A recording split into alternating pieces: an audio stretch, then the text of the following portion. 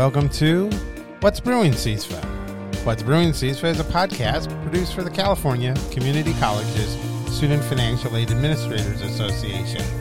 I'm your host, Dennis Schrader. I serve as the 2021-2022 CISFA past president. Dana, my co-host, has already ran away for the day, so guess what? It's another solo flight by me. So let's get the show going.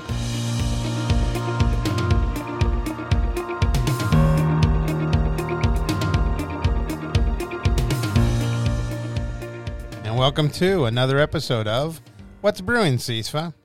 Let's start the show off with our first cups.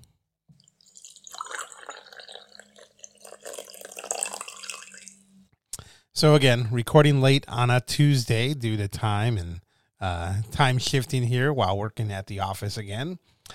And so Dana has ran away early, so it's just me and you today, our thousands of millions of listeners. If only Joe Rogan would mention us on his podcast or somebody else who's got millions of viewers, and then see how many people would want to tune in and listen to all the super cool stuff about financial aid. But anyways, today is Tuesday, so this is a Tuesday show. We will have some news today. It will probably be a shorter show because with the Labor Day weekend, wasn't a whole lot of news that came out. So I'm kind of scraping along here. Got everything well organized, I hope. And we'll get through it all pretty quickly, is my guess. So first up, from the California Student Aid Commission. They put out an operations memo just on September 1st out to all financial aid administrators, telling us a little bit about 2021-2022 CalFresh benefits. So it just announces the start of the notification process for eligible Cal Grant students. So this was part of an Assembly Bill 214 on post-secondary education student hunger. So the commission was tasked with notifying Cal Grant recipients who meet eligibility requirements under TANF, which is what we call CalFresh here in California, basically. It's part of that. To notify them of potential eligibility for CalFresh. So what the commission does, CSAC people, our California Student Aid Commission people, they're all the same. It's all the same. They send notifications to eligible Cal Grant recipients, inform them of potential CalFresh eligibility, and encourage them to apply to receive the benefit. Students with inquiries regarding it can contact their CalFresh people at 1-877-847-3663. I guess the last part there spells food. Makes sense because this is for those who are very old like me, would think of as food stamps. And then we've changed the name over the years. It became part of TANF, which was the welfare benefits. And CalFresh is what we call it here in California, the food portion of this. So just to let everyone know, there's this ops memo out there from the Student Aid Commission letting you know that this whole process is starting up again. So again, for our students who are getting Cal Grants, hopefully they'll know that if they are potentially qualified for, they should look into getting CalFresh. Again, it's additional, assistance to get them through college, help them pay for food, get them on their way into the working world.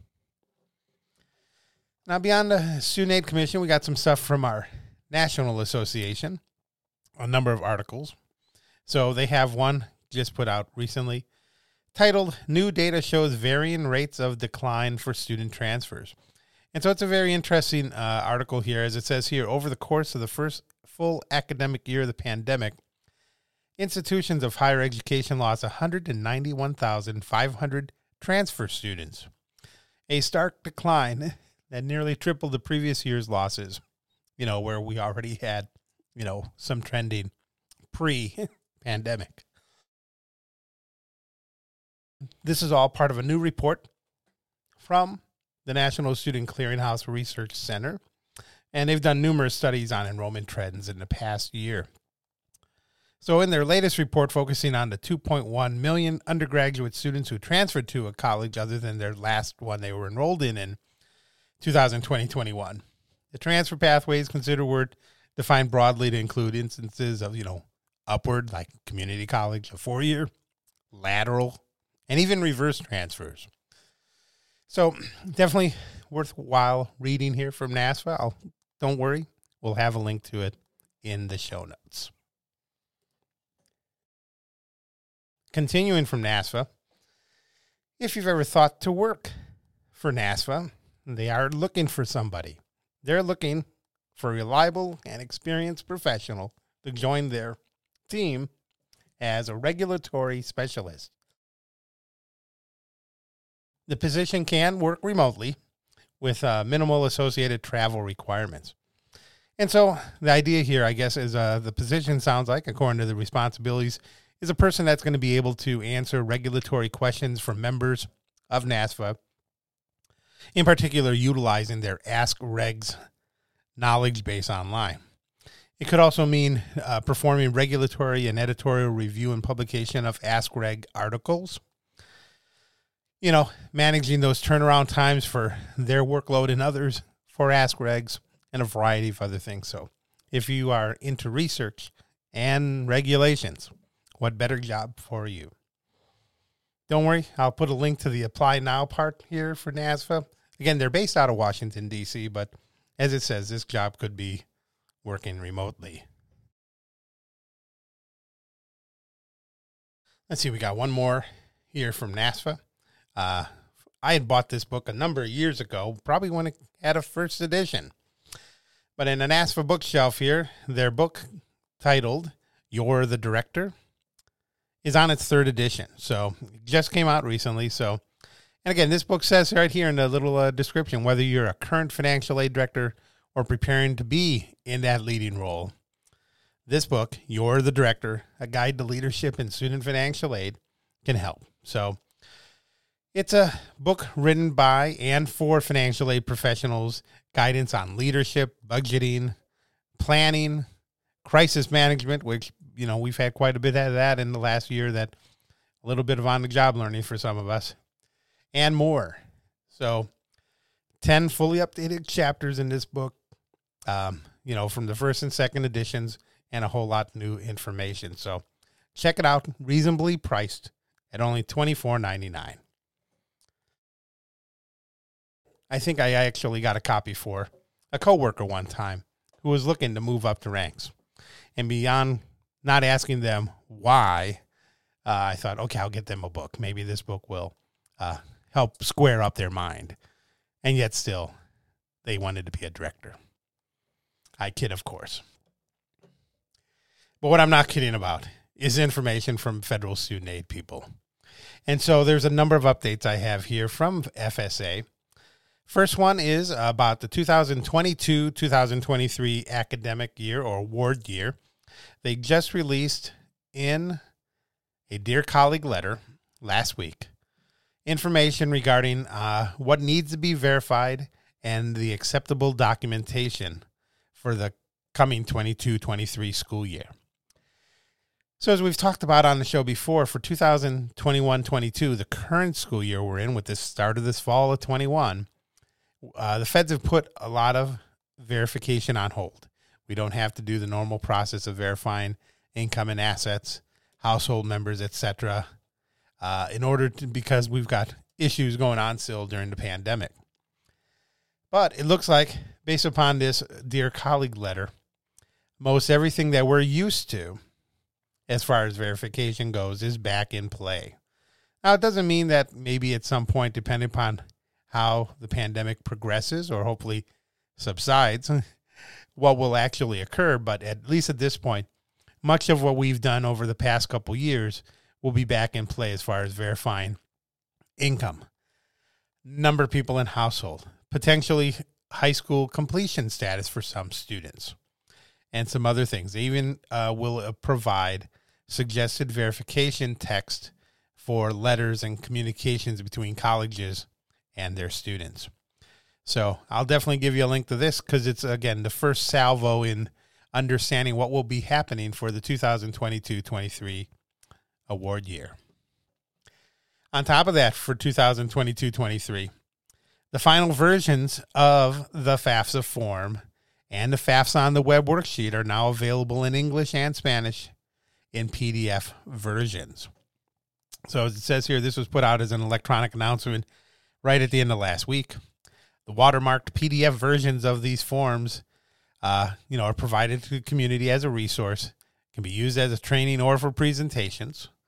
And that clean versions will be available on studentaid.gov/resources starting October 1st. So although they're final versions, in a sense, they're pre-release. Students should not get this form. For those who are students out there, if you're applying for aid for 2022, fall of 22, a whole year away, and use them yet. Wait for the official form that will come out October 1st. But for financial aid professionals, it's always good to have a sneak peek at this because it's good to understand what's coming down the line as far as how the form will be looking and formatted, especially with all these changes occurring over the next few years as we have FAFSA simplification underway. So I'll give you a link to the article, and again, from there you can get the links to the PDF forms for review. I think before we continue on, we got a few more articles to go. Why don't we slip into a little bit of music so we can slip into the second cup.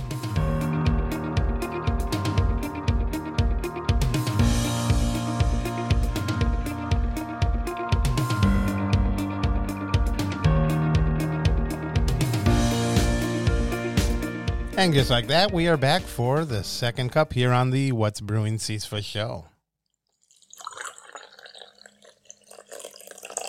I just figured it was a good time for a little bit of a refill. Because, of course, we have more exciting information for you and news for the day. So, first and foremost here, as we round out the last of our federal student aid updates, another electronic announcement put out at the end of last week. And this is in particular, and it leads off and explains exactly why they are putting this article out, or this reminder.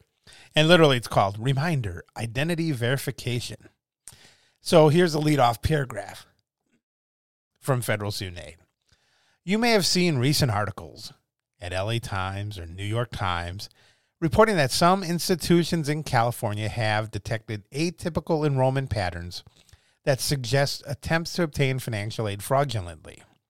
The department is working with law enforcement partners and institutions to stop the suspected student aid fraud and protect individuals and the federal student aid programs.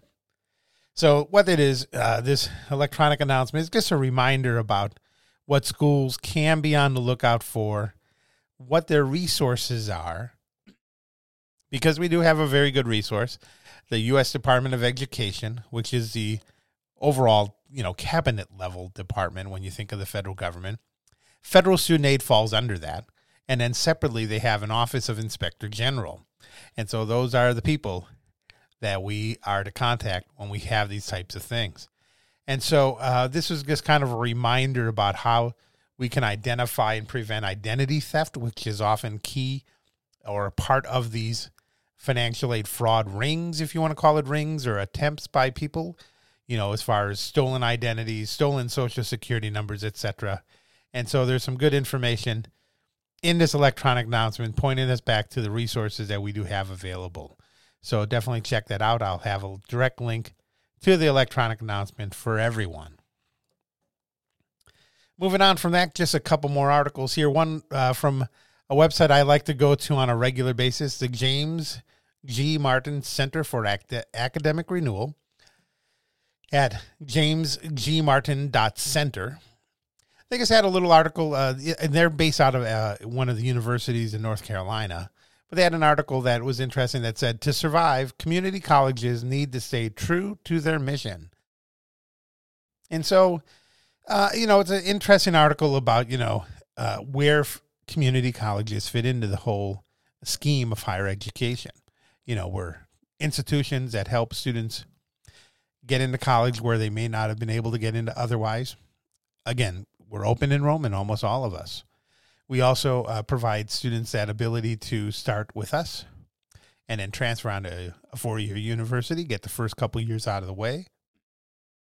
We also offer usually a lot of what we now call, career and technical education programs. What we used to call in the olden days, vocational programs, or programs that take you into a vocation, an actual job with a similar title.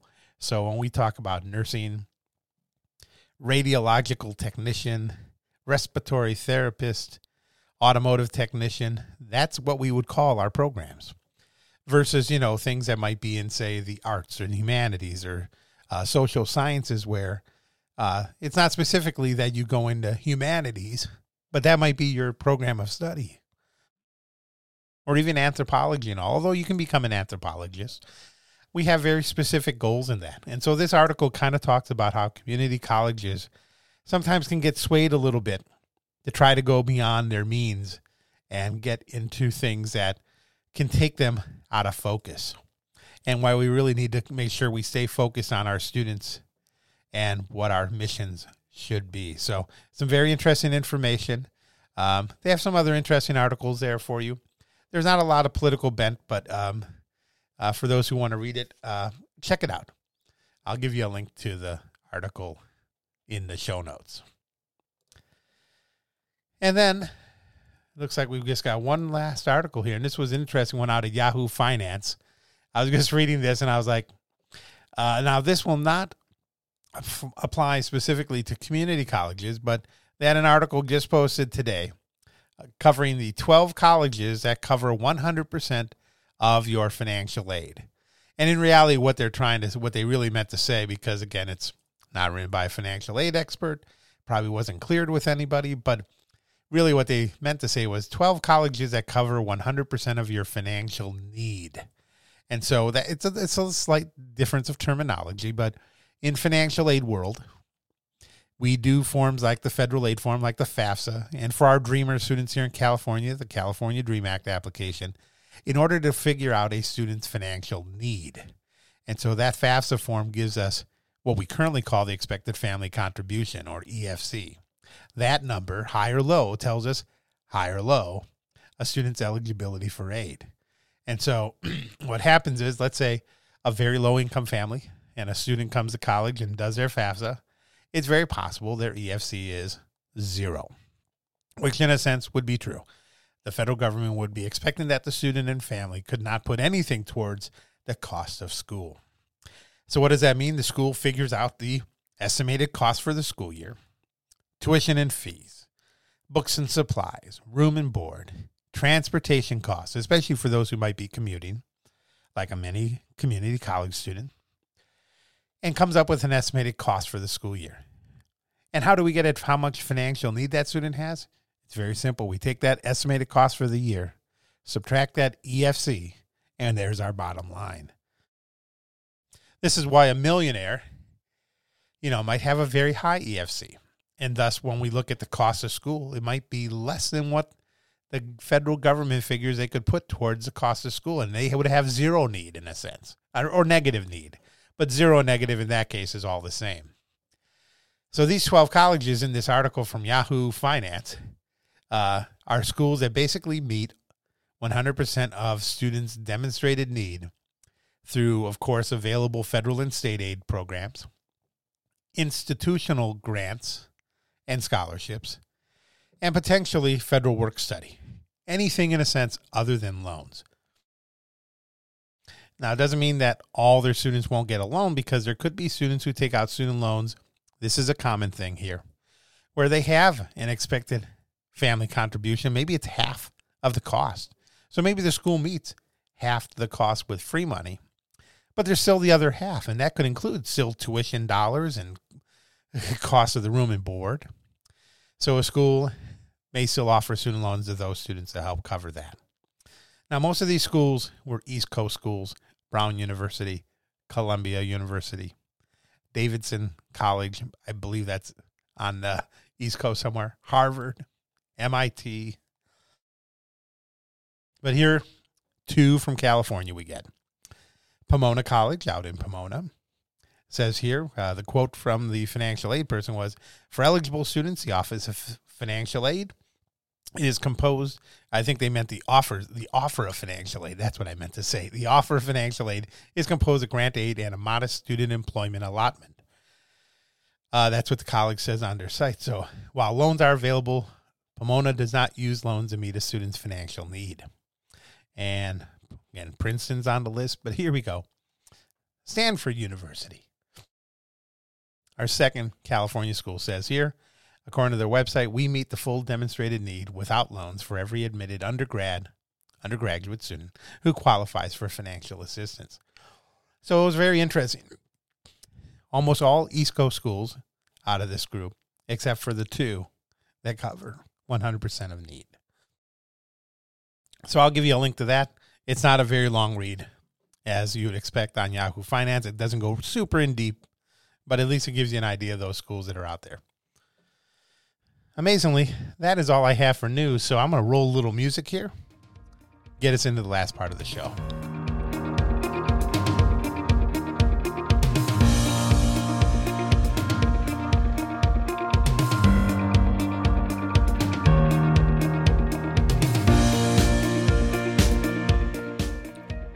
And just like that, we're back for the last part of the show, our last sip segment.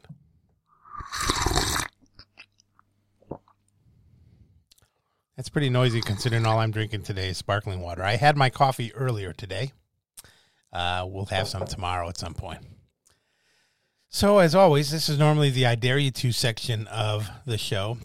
I think what I'm going to put out there is an I Dare You To because we are just at the start of September, which means for those who follow baseball, we are heading into the final stretch here. You know, most games wrap up, or I should say the season for most teams will wrap up within those first few days of October. So I dare you, if you have not gone to a game, to go to a game. Have some fun. It's a very, I do get regular season tickets, not a full season, much less than a full season, just so I know where my seats are at all time. And I have a little more choice. But there are plenty of options out there, especially for some of you that might be following teams that are not doing too well. It might be easier to get tickets at this time. And for those teams who are doing very, very well, sometimes it's easy too because the fans are like, well, they're going to make it to the playoffs. I don't need to worry too much at this point. So my dare out there is go see a baseball game. The weather is really nice. Go enjoy it. And again, see some interesting competition. Try to get into it. If you're lucky, as one friend says, if you're lucky, you get to sit next to somebody who's actually doing the scoring on the scorecard. If you've ever seen one of these baseball scoring cards, you'll know what I mean. It's an interesting thing, and some people like to do it, I guess, for fun. But definitely get out to a game.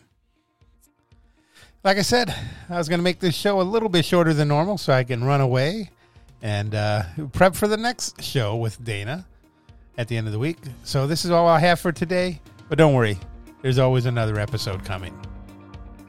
I want to thank you, our audience, for tuning in today. And if, again, you have anything to say or you have topics you want us to discuss, email us at wbcsfa@gmail.com. For this and all What's Brewing CISFA podcasts, find us on Google Podcasts, your Apple Podcast app, Spotify, Pandora, iHeartRadio, and the TuneIn app on your Amazon Echo by using Alexa. What's Brewing CISFA is a production of Studio 1051, a creative collaboration of me and Dana. This has been episode number 121, recorded Tuesday, September 7th, 2021. Have a great day, everybody, and have a great week.